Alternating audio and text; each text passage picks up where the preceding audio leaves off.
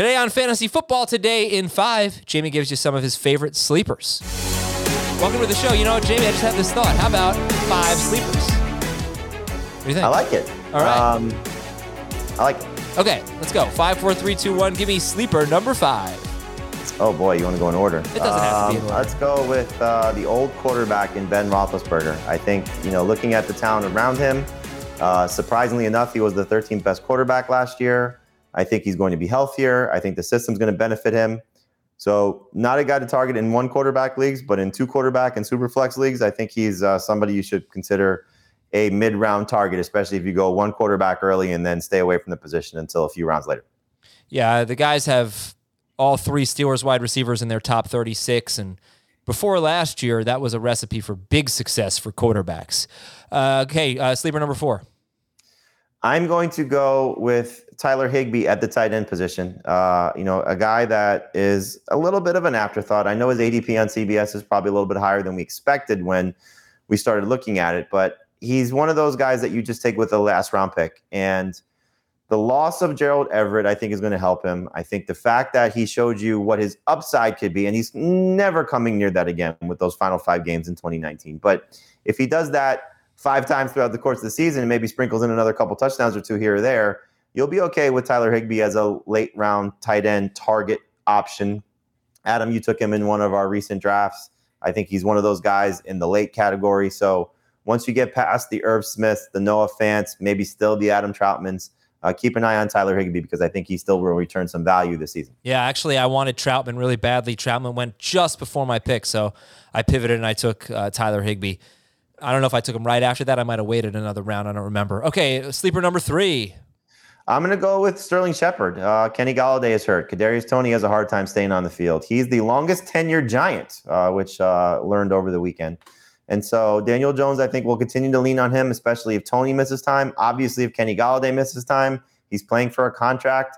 He's basically free on draft day. So while everybody, myself included, is quick to anoint Kenny Golladay as the best Giants receiver, and hopefully he is, Sterling Shepard may end up being that guy. And I think he could still have better value in PPR than non-PPR, but a guy that you can target as a 4th or 5th wide receiver that you may end up starting more times than not. Sleeper number 2.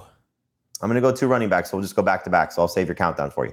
Number 2 is Xavier Jones. I'm always looking for the lottery ticket running backs that are on very good offenses, which I think the Rams are. And Darrell Henderson's an unproven starter. We saw last year he had a hard time staying healthy. He obviously got replaced by Cam Akers as the season went on.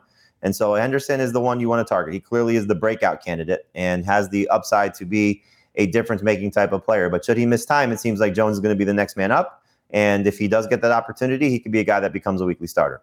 Number 1 is Darrell Williams. Same situation. Just looking at the scenario of Clyde Edwards-Helaire got hurt last year. We know that he struggled after Le'Veon Bell joined the team. I hope Edwards-Helaire is a breakout candidate this season as well, like he should have been as a rookie. But Williams, to me, is the second man on the depth chart. He's going to be ahead of Jerick McKinnon. They trusted him in the playoffs last year. He wasn't great, but opportunity behind a much better offensive line could be different this year if Edwards-Helaire gets hurt. And so I'm going to take Darrell Williams and Xavier Jones a lot in drafts this season. Well, we have another minute left. So you gave some of your sleepers, buddy. Henry Ruggs. I like your 2 wide receivers, but your 2 wide receivers this year are stuck in some pretty lousy situations, and they're being drafted more as breakouts than sleepers. Ruggs is somewhat of an afterthought. I don't know that you should spend a top 100 pick, but once you get into the triple digits, once you get certainly to round 10, I think Ruggs is okay. He should be your 4th or 5th wide receiver. I like Henry Ruggs as a sleeper. I am really coming around on Giovanni Bernard because he's going so late. He could be one of your last picks, strictly in a PPR league. And there's one more you should mention. Yeah. Marcus Callaway. You like him a lot. Oh, I don't know that I like him a lot, but I do like him. It's not going to be a season-long thing because once Michael Thomas comes back, it doesn't matter if it's Callaway or if it's Traquan Smith.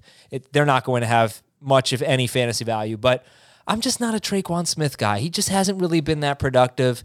And Taysom Hill showed a really nice chemistry with Marquez Callaway in the first game of the preseason. So he's another guy. I would take Ruggs ahead of Callaway, but I would take Callaway as hopefully a 5th wide receiver. All right. I like that call, especially with what the injuries are right now. So like you said, I think you qualify it perfectly. Not a season-long guy. Maybe he is, but the way that the season is unfolding for the Saints, early start of the year, he could be very good.